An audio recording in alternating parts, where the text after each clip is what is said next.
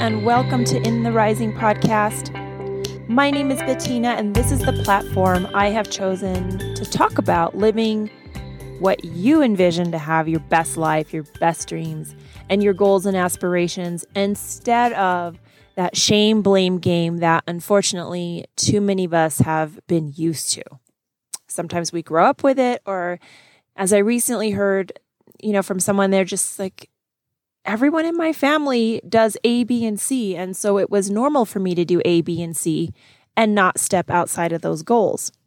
Now, the big question is, who am I to talk about it? So I am not a healthcare counselor, psychologist, psychiatrist, but I am a healthcare professional who loves to talk about what makes us tick. And my interest in this subject really came to light after working with women, primarily going through breast cancer treatment. And it is really when you have those literal life and death moments that you stop and pause and evaluate the track you're on. And I really wanted to talk about something I have not really delved into yet on this podcast. And one of the topics I haven't really touched upon is, what about if you are moving forward and your dreams, your aspirations and goals have other people in mind? And usually these are people that we are related to. And what about if your hopes and dreams and goals are not in alignment with wherever they are, which is maybe they're in a stagnant place, or they're not moving forward or stagnant, they're actually moving backwards. They're making decisions that are only bringing them down, or they really are kind of like Eeyore and they take that woe is me and it's always going to rain attitude with them every single day. Well, how do you move forward? And do you always want to move forward? Sometimes we are just as afraid of our success as we can be afraid of failure. And so I wanted to talk about that today. And what are some ways we can kind of stay on track? What if this loved one is a family member? What if this loved one is not? But usually with family, there tends to be a much tighter bond. Even if we're not in communication, that bond just seems to be much more settled in and a lot tighter. And this is something that's really hit me in the last couple of days and made me ponder. And perhaps this has been a question for you, when you have something and you really want that your sibling is, making better decisions, that you really want that your mother or your cousin is moving forward and not, always having to just struggle. And I think that's a lot of the word I'm looking for is you don't want other people to struggle, but you're seeing that their own decisions are causing them to struggle. And so I always like to stop and pause at that moment because I am like the queen of this. I love to evaluate that and really call it more judgment instead of true evaluation, because I don't know if someone else's struggle is what they need for their own path. I don't know if it's the certain falling on your face or falling on your knees or little hiccups and trips that really are what that person needs to move forward. And it's especially hard when we see that in younger people. And it's, of course, even harder when we see that people much older. But those hiccups, and you were like, but it's not necessary to go through all the same things that I went through. It's not necessary to do that. But what about if it is? What about if all the things that you went through got you to this place and to move forward are the same things they need today? So I guess the first thing I would talk about is really looking at the perspective that there is no judgment for their own route, that their own route may require these hiccups or face plants from time to time, no matter how much it hurts us. No matter how much it hurts us. And sometimes it can hurt very, very deeply.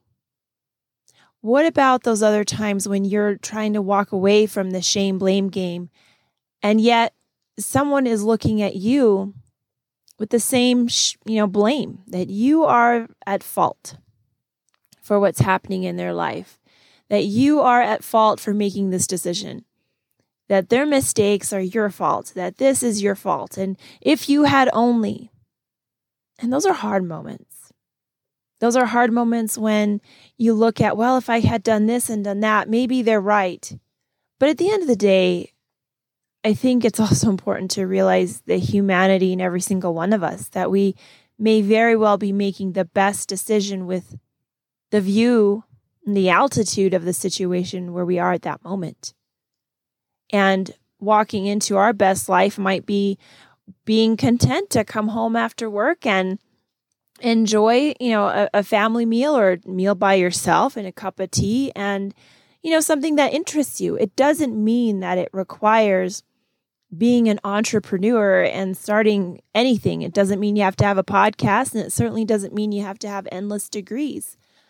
What about being in a place of contentment is your dream, your goal, your aspiration? And that we may be looking at someone else in their contentment and realizing that it's not ours, and so we're not happy for them. Or we're trying to move forward in someone else's discontent with us actually moving towards things that we like. So there may be some jealousy with that. And what do you do about that? I think it's always important. This is my personal opinion. I think it's always important to look at what you can control versus what you would like to control. Especially even being a parent, there is so much that you have no control over, that these are completely individual little human beings, whether they're from you or not. And they do have your good components and they do have some of your not so great ones. But we all start making our own decisions based off our own personality, and we're not all the same. And so the fact that someone blames you or wants to shame you into feeling regret, or I guess feeling that you are responsible for them, because there's a point in time that you're really not responsible, even if they are your responsibility. You are not responsible for their actions, whether or not they are still your responsibility as a person. And that one's hard. That one's particularly hard. And I may very well not be the only one in that position from time to time. Or what about the people around you are like, well, you're following your passion, you're following your dream, and so what? What if I don't want that? What if I don't want to spend 20 years looking for my passion, where I really like painting, I really like writing, and then I go to school, but it's not my passion. I'm not interested in maintaining that. Do I have to have a passion or aspiration or goal to feel like I'm having a good life? And the answer is absolutely not. You don't have to do all those things. And that is not where this podcast even has come about. It's really being reflective in, are you comfortable with where you are right now? Because at the end of the day, and I mean at the end of our life, that's the only question that we really tend to simmer on. At least that's what all the research that talks about. And that's the number one question that people on hospice are admitting. Like, did I live my best life? And did I do things that other people wanted me to? Or did I do the things that I really wanted to do? And what if what you really want to do is not go to college? What if what you really want to do is not what your parents think? What if what you really want to do, you don't know what you really want to do? You know, there are definitely some norms, and there is some, I guess, maturity as we go through our life, and it's not linked distinctively to an age. But what about if we focus on that and know that in our ability, because usually people that listen to my podcast are people who are more driven and excited about what the prospects of their future are. What about if having people around you is something that you can also control? And if you cannot, especially with family, what about your contact, or what you are willing to allow them to kind of put into your own mind, to mess with your own psyche? Those are things that you can control. And there's nothing wrong either with being ambitious and being driven and really following what excites you, what gives you the energy and the flame every single morning. There is nothing wrong with that. And it doesn't mean that your passion and your goal is somewhere up in the sky and you're just reaching out for it and you just keep reaching day after day and you try this and you try that and it doesn't work. There's so much in a journey and reflection and learning about yourself and building that self-esteem from that there is no wasted experience. Everything has some value and some benefit. So when I come back to that initial question, well, what about if the people around you, especially family, that we're related to of any kind, that, we're more connected, we're more bonded to them, can we walk away from that to just feel comfortable with our own journey?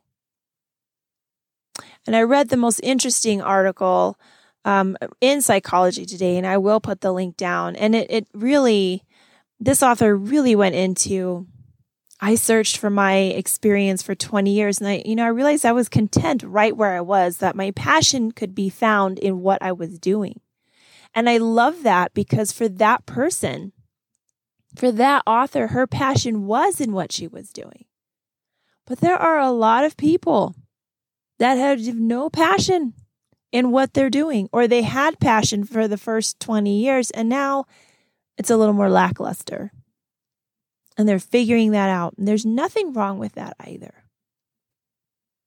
So in the big scheme of things, I am having great conversations and great, reading material, what psychologists will say, what psychiatrists will say. But at the end of the day, we know ourselves better than anyone else. We know what is ultimately really important because it's the thing that allows us to sleep at night. It's when you're comfortable in that place that when you close your eyes, you're okay with it all. And if it keeps you up at night, something's nagging at you, then you're not done with whatever that thought is. And it's okay to ask some questions about it. It's okay to pursue it. And once you're pursuing it and you don't love it, it's okay to drop it. Not everything is for everyone. But overall, realizing that, your hopes and dreams and aspirations may include other people, but that you don't have control over that. And that by the time you get to your hopes and dreams and your aspirations, that the people that want to share that with you will either come along or they'll show up at that point in time.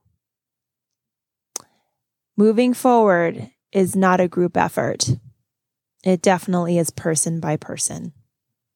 And having said that, I thank you for your time. I thank you for all of your time because you know what?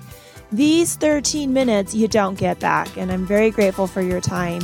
And until next week, let's keep building one another up.